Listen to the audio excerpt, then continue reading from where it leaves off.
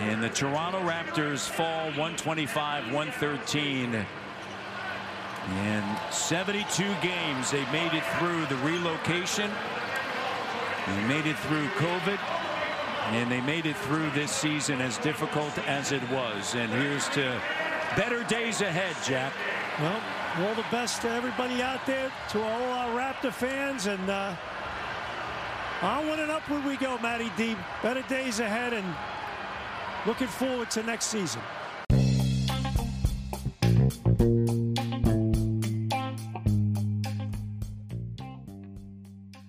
Last night, the Raptors season ended in familiar fashion.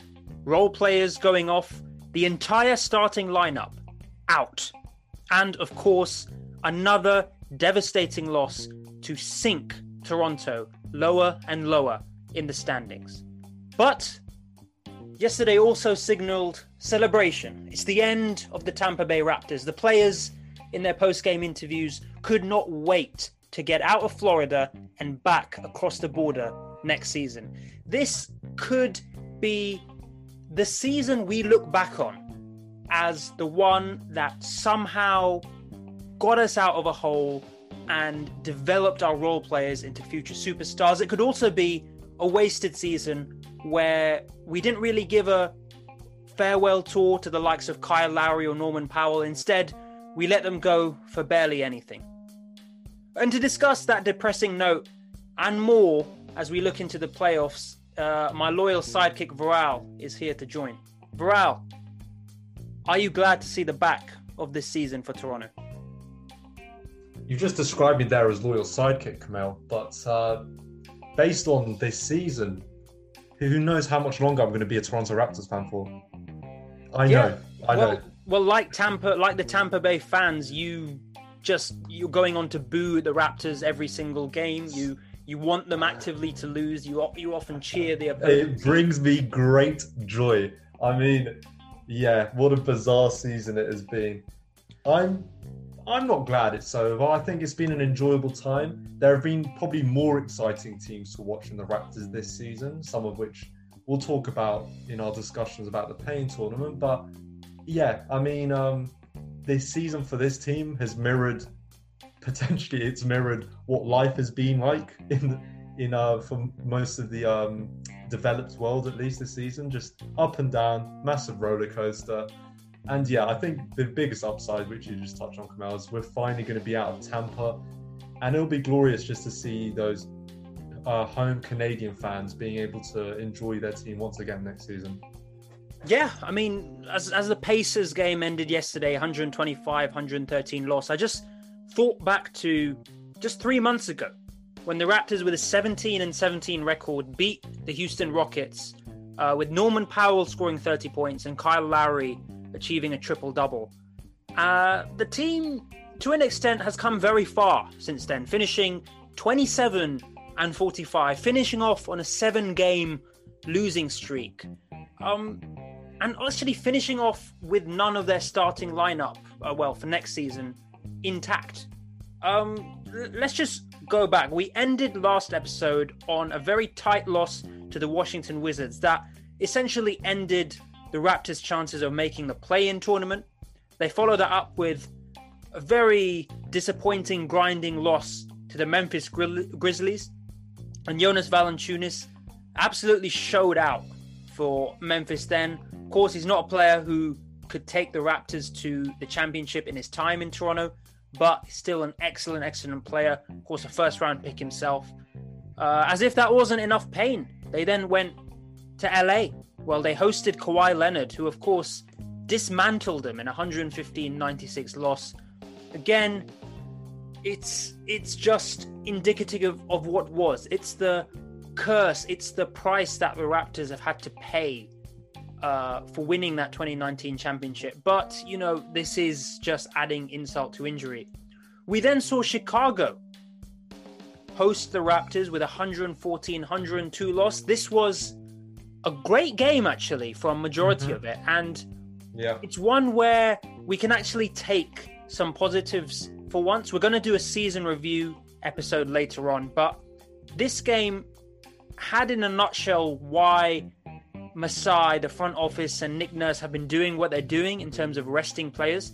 We saw Stanley Johnson, the Stanimal, go off for 35 points in his 43 minutes off the court. Of course, 10 rebounds and 5 assists as well.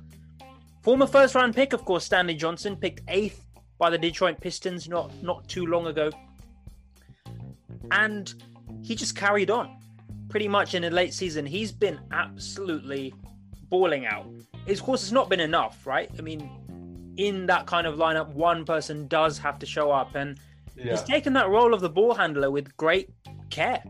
And next season, it'll be very interesting to see what he does. Of course, his sort of last few games, yesterday he scored 24. Against Dallas, he scored 15.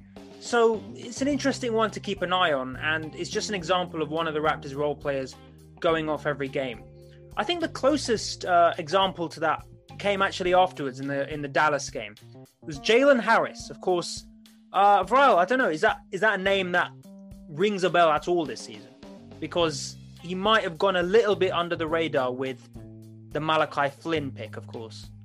No, I that is most definitely a name for me that's gone under the radar. Yeah, because he was actually the 59th pick for the Raptors this year. He barely got a minute in the early season. Of course, I believe he's got his first couple of minutes against Sacramento, but he never played more than 10 minutes until May, where he faced the Clippers in the last episode we scored. And of course, we discussed that he went 4 from 4 in that game and managed to unlock the defense. And like Stanley Johnson, he's just taken strides late season. Last 4 games, 16, 10, 17, and against Dallas, 31. They were terrified of him, right?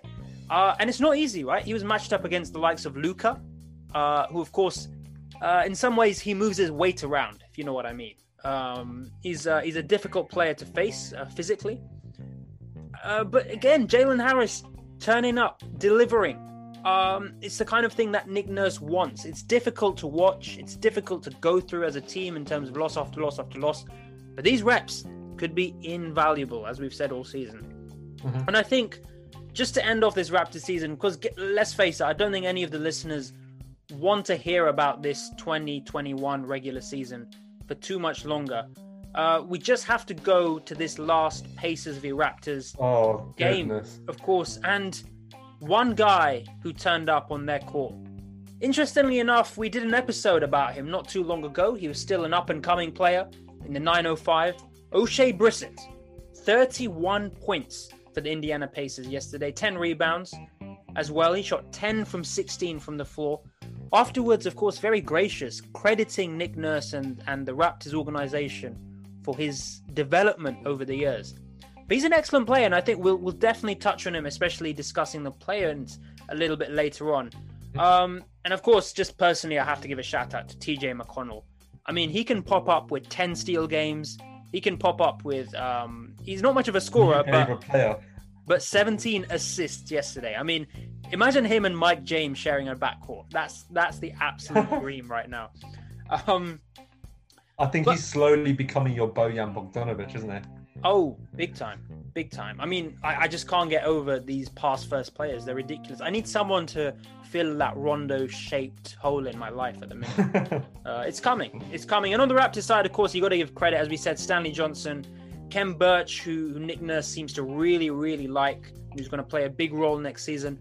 Malachi Flynn, we've sung his praises before, 27. And DeAndre Bembry, 23 points, career high for the former Atlanta Hawks man.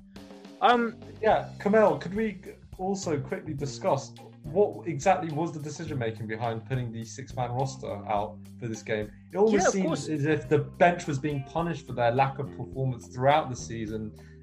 Nick Nurse just went, you know what, you're all playing 40-plus minutes. If any of you get injured, you bloody well deserve it for the performances you put up. That being said, you did say some players did play well in that particular game. You talked about Stanley Johnson in the this late part of the season, but it seemed more of a punishment than anything else, putting those guys out there for that long. I think they enjoyed it. I mean, you realize that they ain't going to get another opportunity on any NBA team to play 40 minutes this season. I mean, These are guys who, at the start of the season, when the Raptors were looking like they're going to compete, were only getting garbage time. Ken Birch and Freddie Gillespie weren't even on this team. Stanley Johnson was out of the rotation. And Malachi Flynn was seeing the odd minute, and we were already writing him off. So these guys have come on leaps and bounds. But let's not forget about Aaron Baines, right? Mm-hmm. Looking like he's going to be cut this season, this man suddenly wakes up against the Pacers. 14 points, including 3 from 5 from behind the arc, and also gets 10 rebounds and 2 blocks. So, man is playing for a contract and giving the front office at least a little thing to think about. Maybe they won't feel so good when they cut him in a couple of months. But yeah, you're right. It was a weird 6-man rotation. Of course, they tend to overplay some of the injuries for the likes of Lowry, Watanabe. But I mean, if you look at the box score, you'll just see that Boucher and Gary Trent were fully available, but that was the coach's decision that they didn't play. One thing before we move on to the play-ins, Kyle Lowry did not make an appearance this game. That means that the last time he appeared for the Raptors, of course, was it was a magical performance against the LA Lakers, and not a bad game to sign off in itself. But does this possibly mean something? Because he was fit for this game, but does it mean something about re-signing?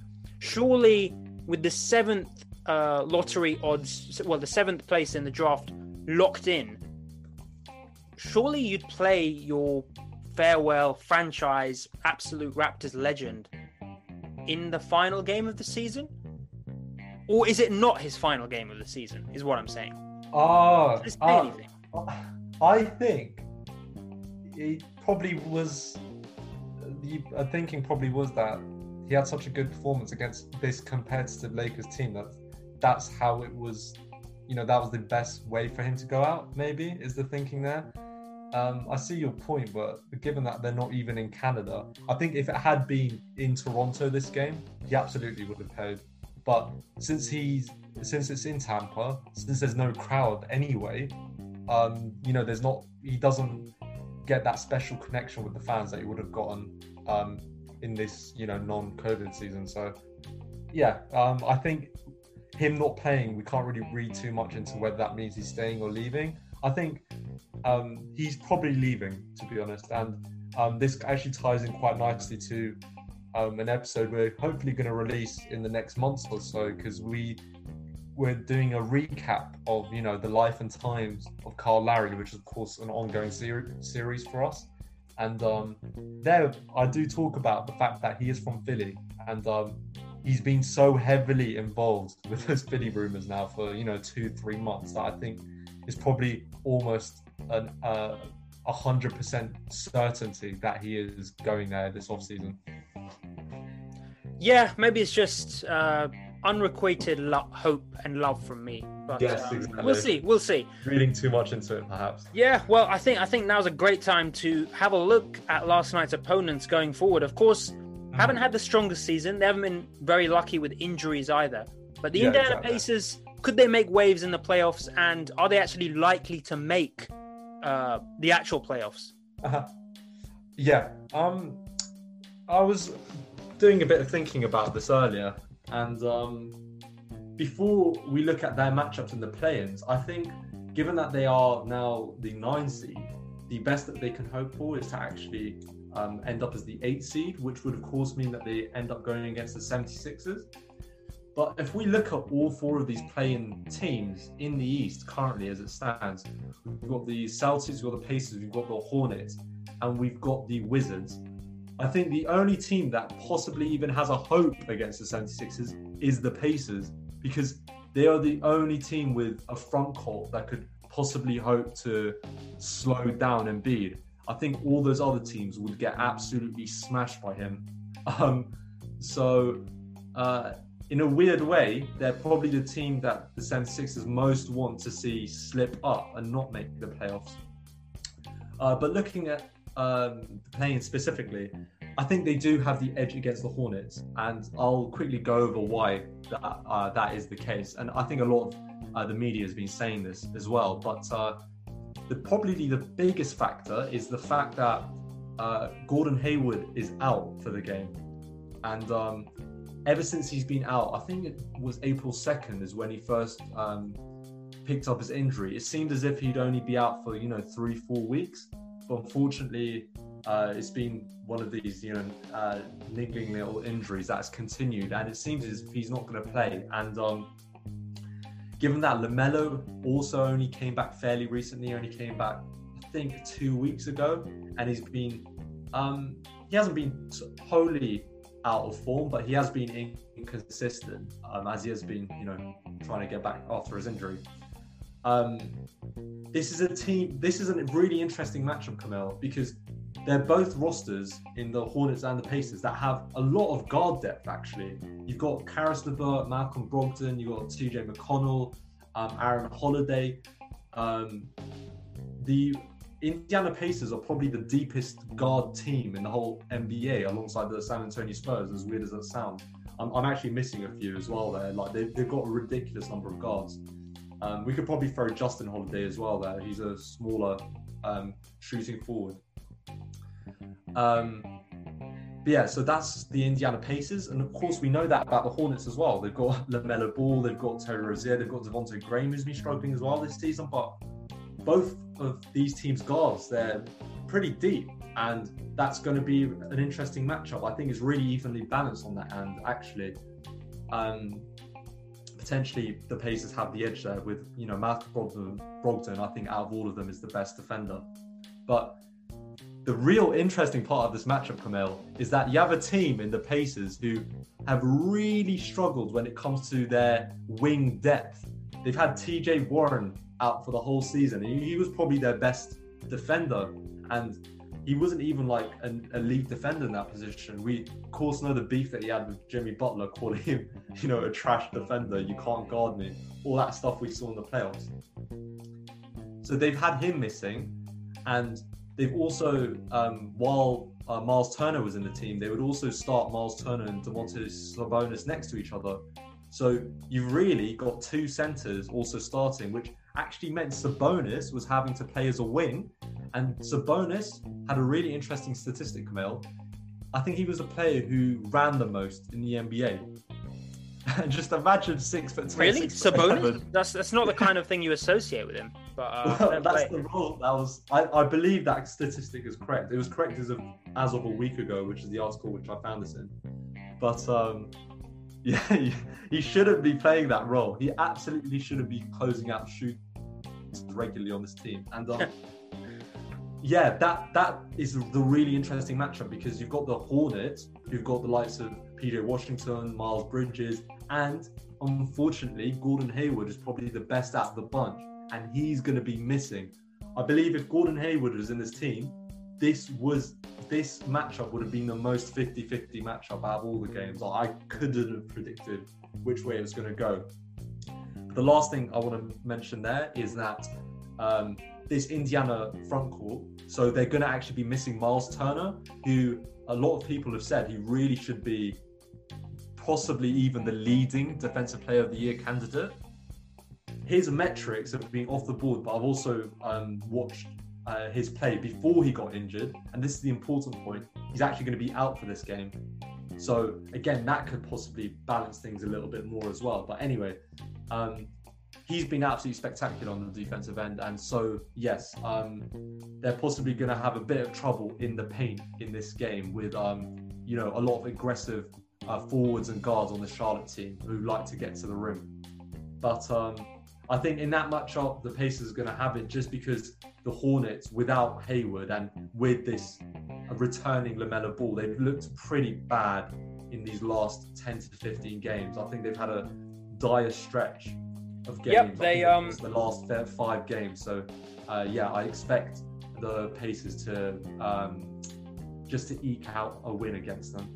Yeah, you're right. Their form has been extremely poor. The Hornets lost their last 5, and of course for a time they were 27-25 at one point. And I think that was with Hayward playing extremely well, and they sort of started to click, especially when LaMelo Well, grew as a player during his first season. Well, he was a clear Rookie of the Year candidate, and then of course he got that unfortunate injury.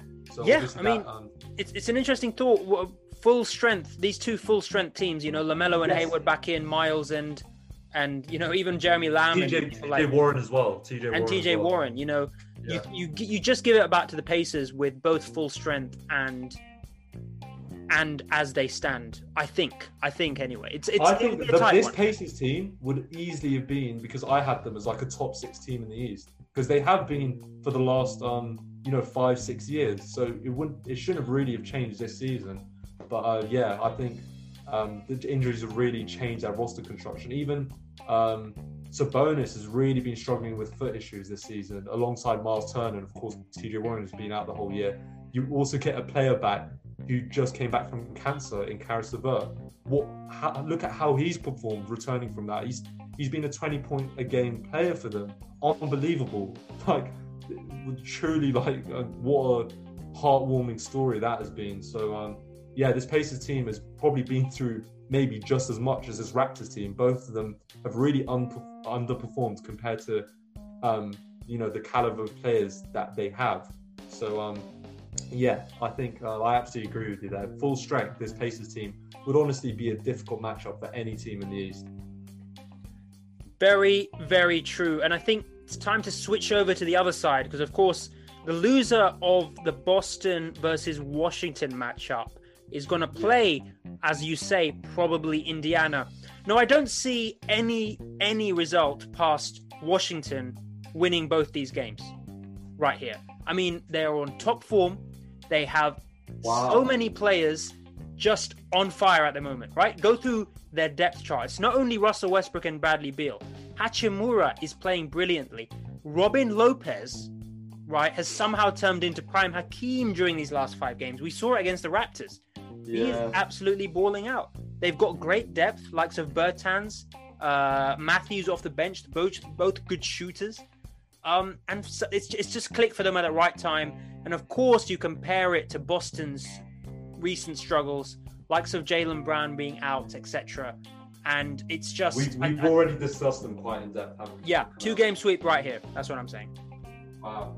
And so, just to clarify for the listeners as well, so it's going to be a 3-game series for the 7 and 8 matchups, is it, in both conferences? Yes, that's right. Okay, yeah, and I believe the 9 versus 10 seed, I know for a fact that that's a 1-game playoff. Yeah, that's just one straight game, and but Washington will need to win 2 games. Boston only needs to win 1. That's the difference in the 3-game matchup. Wait, from the in the 7-8 seed playoff? Yes. Boston just need to win the 1 game. Oh my goodness. Okay, and I also know that so. The loser of that matchup and then the winner of the 9-10, they only play 1 game as well. Yes, that's correct. To see who makes the 8 seed. Wow, that's wow. So your prediction is Washington's going to win both of those. I think I see where you're coming. I also wanted to maybe slightly alter something you said there. I basically agreed with everything apart from you saying Bertans was a good shooter. I think Bertans is probably one of the best shooters in the league. I remember him in the 3-point contest. Was it last year? But his numbers have been like otherworldly. But yeah, aside from that, all the issues we've talked about with Boston, I kind of agree with you. And I think on that note, we can transition over to the Western Conference and talk about this super, super spicy matchup between the Lakers and the Warriors. I'd like to just say this before you look into it, Kamel, and analyze it. LeBron's already playing mind games, Koom. He's gone out and said Steph Curry is this regular season's MVP. So that I'd like to just drop that quote with you, and what you can make of it what you will. Right. I don't disagree. I don't disagree at all. I mean, you look at... Did you watch the game yesterday against the Grizzlies? Yeah. I mean, it was just absurd. Like, this man is 33, claimed that second scoring title, and just is so good to... It's not only the box score, right? He's just so good to watch as well, and he just absolutely inspires his team. I know, and you saw Clay out, right? For sort of the second season going, and you're just thinking, How can this man keep delivering with all the attention on him? Okay, maybe he's got Wiggins this year, but it's not much, is it? And he's still, to be fair, Wiggins has been very good for them. He's been good, but he's not Clay in terms of he needs another double team or he needs someone tracking him at all times, right? All the attention is on Curry. And he still does it. And I can't help but agree with that. You can have your Jokic's and your Doncic's. No, this is my MVP this year.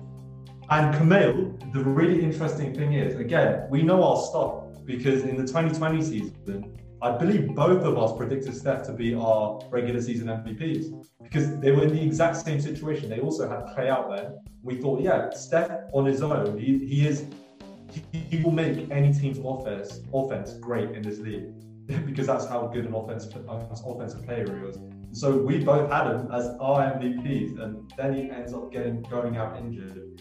At least I remember I did. You potentially either had him or Kawhi. I can't remember. We're gonna go over that in another episode. Don't you worry. I'm not revealing it now. Okay. But I think let's have a look at this matchup though, because an important part of this is also what we saw. Did you see with LeBron what happened to him during the Lakers game? No, go on. He actually ended up stepping on. Was it who's? I can't remember which player's foot, but he ended up twisting his ankle and actually going out of the game. And so I saw that and thought, okay, with all the injury problems he's had, does that mean he's out against the Warriors? And the latest coverage is that he will be back for this playing matchup against the Warriors. And of course, they're playing on Wednesday. So that gives him maybe an extra 2-3 days to rest up. But one thing is for certain is that he won't be at 100%. But to be honest, even a LeBron, they're both kings. They're both true. They're both true. Even if I wasn't 100%, I'd still manage to deal with that Warriors team. You'd still dominate that Warriors wing depth. I mean, who would match up with LeBron? Would you just stick Draymond on him potentially? You could have Paschal as well playing. Who goes on AD then? Ideally, I thought you'd want Draymond maybe on AD. Yeah. It's a tough one. It's a tough one. Yeah. But I think that's just a matchup that all of our listeners knows both of those rosters. So we're all just sitting anxiously, just waiting for that hype matchup. So I think the last one we're going to quickly look over as well is the Grizzlies and the Spurs. Again, they're two teams, Kamel. We haven't mentioned them much outside of talking about DeMar every now and then. We potentially looked at the Spurs at one point, just looking at their guard depth. But the Grizzlies, I don't think we've made a mention of them. Also. No, outside of the little Jonas mention this episode, nothing. Yeah, and what do you think about that matchup? Just based on just a superficial analysis of it. Well, it was always going to be very difficult for the team that faced Memphis just because of the early season injuries to Ja Morant and JJJ. Literally meant that they were playing without two stars for the majority of the season. Of course, once they did come back, they then started delivering. If you look at their record early on, they got off to well under 500, but they sort of maintained that and finished 38-34, thanks to basically 5 late wins in a row. They were a good side, and Morant and JJJ notoriously for their opponents, do have a very good link-up. You add Valanciunas to the mix, and they've got a really, really scary front court that I'm not sure Jakob Poeltl can deal with. He's a bit not undersized, but like Boucher, he hasn't got necessarily the muscle to deal with those two big men like that. Who else on the Spurs do you see being able to deal with Valanciunas and JJJ? No, that's you've hit the nail on the head there. But I do want to say one thing about Jaren Jackson. He's only actually come back. I think he's only played 11 games, and he's only come back very recently. Yeah, but he's played enough. He's played enough to be rested. But no, he has.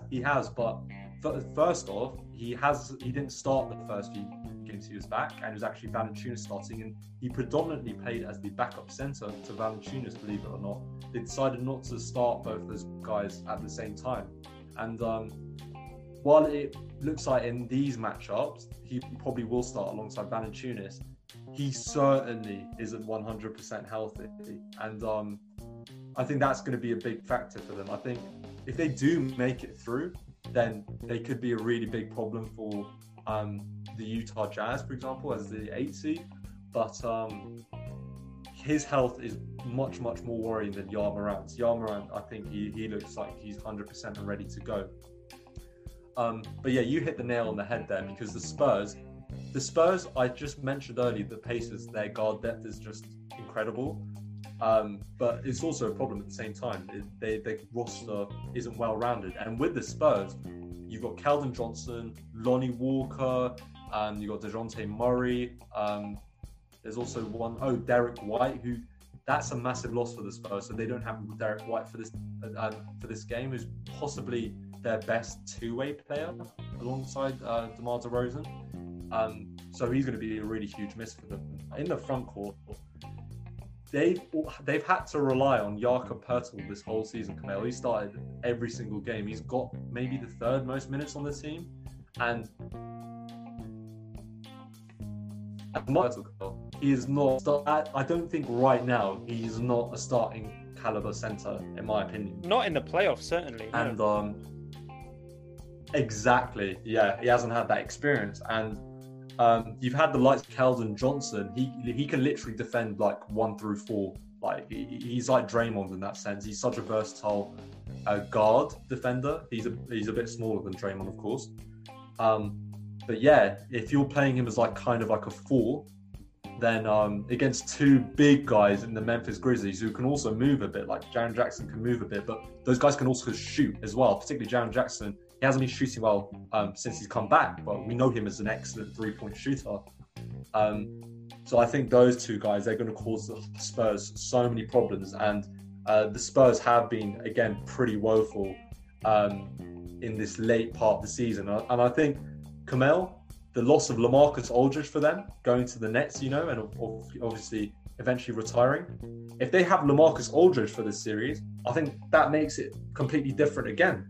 Maybe makes things a bit more even, but without LaMarcus, their depth, Kamel, is woeful. They have Trey Lyles as like really their main backup in that like big man position. They do have Rudy Gay and Patty Mills, but again, yeah, they're not in the big man position. So I think the Memphis Grizzlies will have this one easily. And what do you think, Kamel? Do you think we could possibly see a Warriors versus Grizzlies matchup to get into that 8th seed? Yeah, I think that's. I think if LeBron's back, Warriors v Grizzlies, and I think unfortunately for Memphis, I think Curry will be too much in the backcourt. No matter what Morant. So wouldn't that be an amazing series? What's that? Curry versus Morant. It's a great story. I mean, this playoffs is full of great stories, and I also want to look at the other side. I really want to see Washington take on Brooklyn. Yes. Right? Did you consider that as well? Yeah. Oh, of course, yeah. And let me make a little correction, actually. The 3-game best of 3 sort of rule was last year. They've obviously changed it for this year, as listeners will be shouting at their podcast applications right now. Like just a 1-game playoff. Keep it a little bit shorter. But yeah, it's best. Yeah, winner takes all. So it's a great prospect. So yeah, I'm hoping to see Washington v Brooklyn. And I assume on the other side, 76ers versus the Celtics potentially. 76. I'll say it's more 76ers versus Indiana, but that's just my hot take there. I agree on that, but yeah. I think spicier 76ers versus Celtics. Oh, that would be way more fun. Yeah, they've matched up a few times in the past. Last year the Celtics. They got swept last year by them. Absolutely had their number. Of course, a very different proposition for both sides this year. But we just wait and see. For now, though, Raptors, for the first time since 2012, not involved in the postseason mix, not even in the playoff tournament, the play-in tournament, I should say. It's a shame, but we move on, we move forward. June 22nd is going to be the next significant date for Raptors fans in terms of the actual draft itself. We'll, of course, find out the odds a little bit before that. However, in between, we will continue to bring you play-in and play-off coverage. We've got special episodes, as Viral said, about Kyle Lowry. We're going to do season reviews. We're going to look at the best games of this horrific season so far. And you will not be short of content, is what I'm saying. Viral, thanks once again for joining me and the loyal listeners. Catch you all next week, everyone. That's going to do it. The Toronto Raptors will finish the season 27-45. Indiana will improve to 34-38. They will play in the play-in game.